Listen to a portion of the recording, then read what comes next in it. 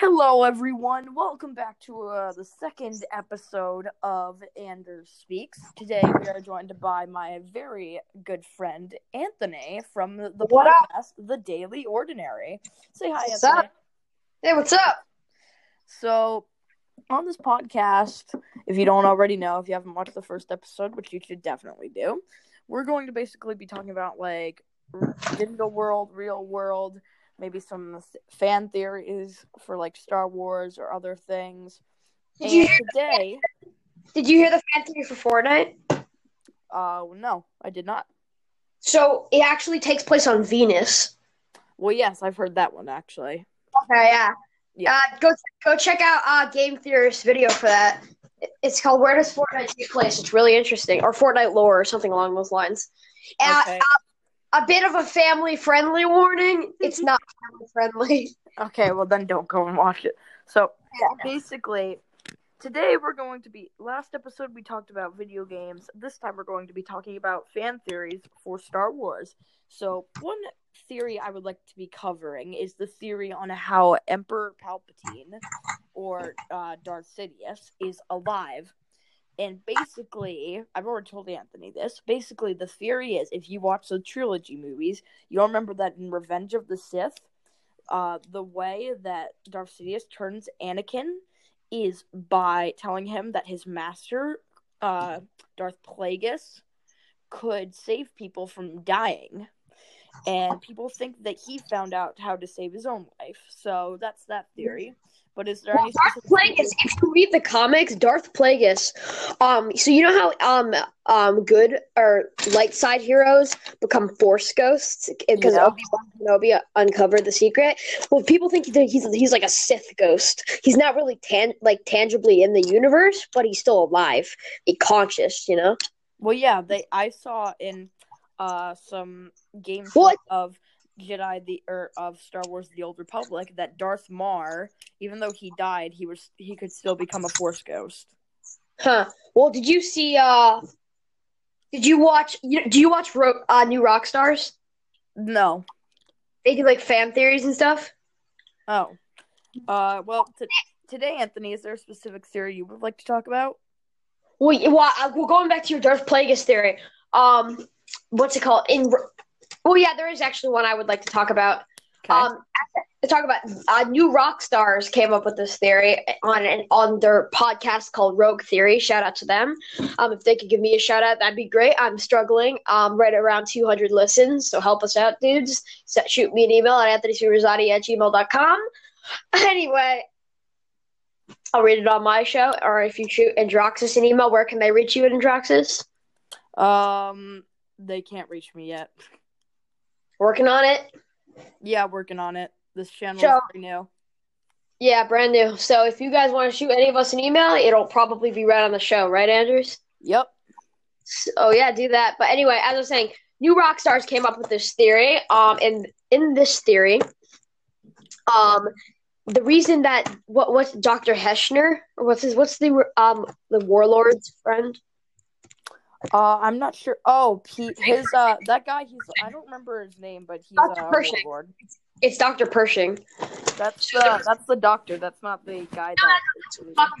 So Dr. Pershing, is trying to clone Yoda because he has so many midichlorians. The only thing is that I remember in the show them saying that they were trying to extract something. Huh.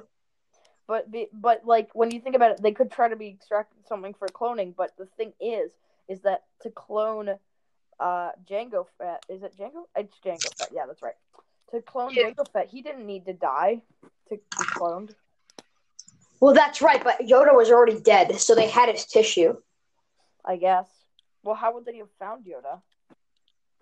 Oh, that's right. He did disappear. They might have had. Kind of weird to me. What? Is that Luke never took Yoda's lightsaber. So it's still there on Dagobah? Well, we don't know that. Maybe someone could have taken it. Just like how did what was her name? Like the person with the glasses?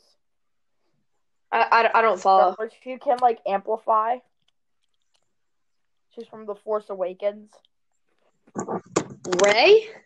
No, No, she like owns that place. Rose? Huh?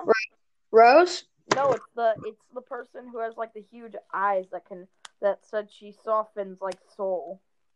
Maz Kanata. Yeah, Maz. So basically, how did she find the lightsaber? Because when you think about it, it would have fell down the tube as well, and it would have fallen onto the planet, probably be destroyed from the fall.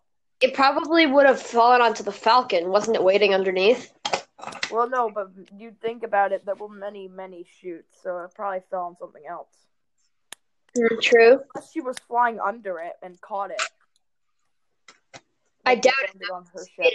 He made a new one. No, her cockpit was probably open, and it just fell into her seat. Just imagine that.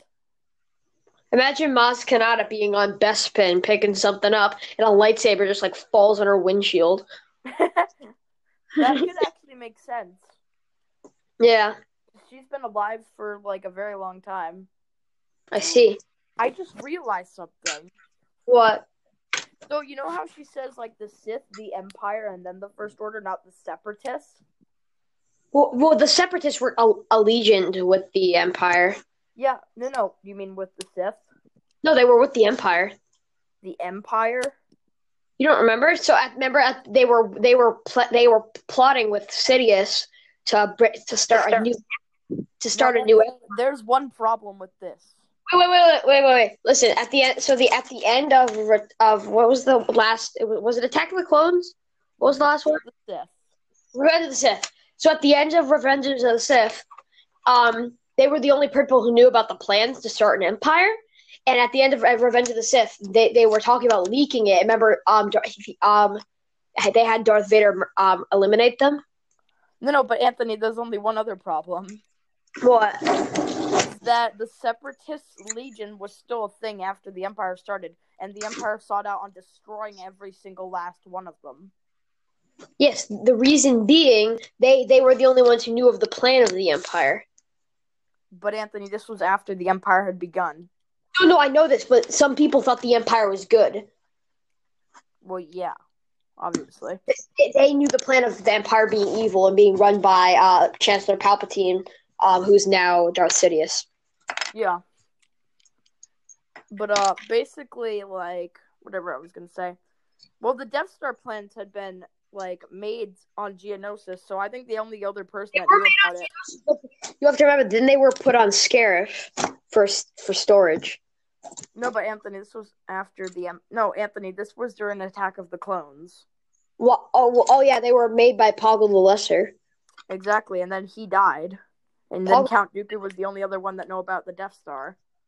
The Separatists didn't know, Anthony, because, like, trust me, you may think that they, like, were gonna leak it, but, no, they were not, because this was before the fall of the Separatists, and then all the Separatist remaining legions went into hiding and tried to, like, survive, because the Empire, like, Darth Sidious betrayed them all. I see. Because when you think about it, they were expecting him on Mustafar. He said that he was sending his new apprentice to Mustafar and he killed them all. I see. And then he signaled for all the droids to be shut down, but some of them survived for the Separatist legions. And then the Separatists helped some surviving Jedi. They did? Yeah. Interesting. Well, Obi-Wan Kenobi actually helped that Jedi get out of there when they were attacked by the Empire. I see. I think that's going to conclude our episode for today. So this is Anders and Anthony signing off.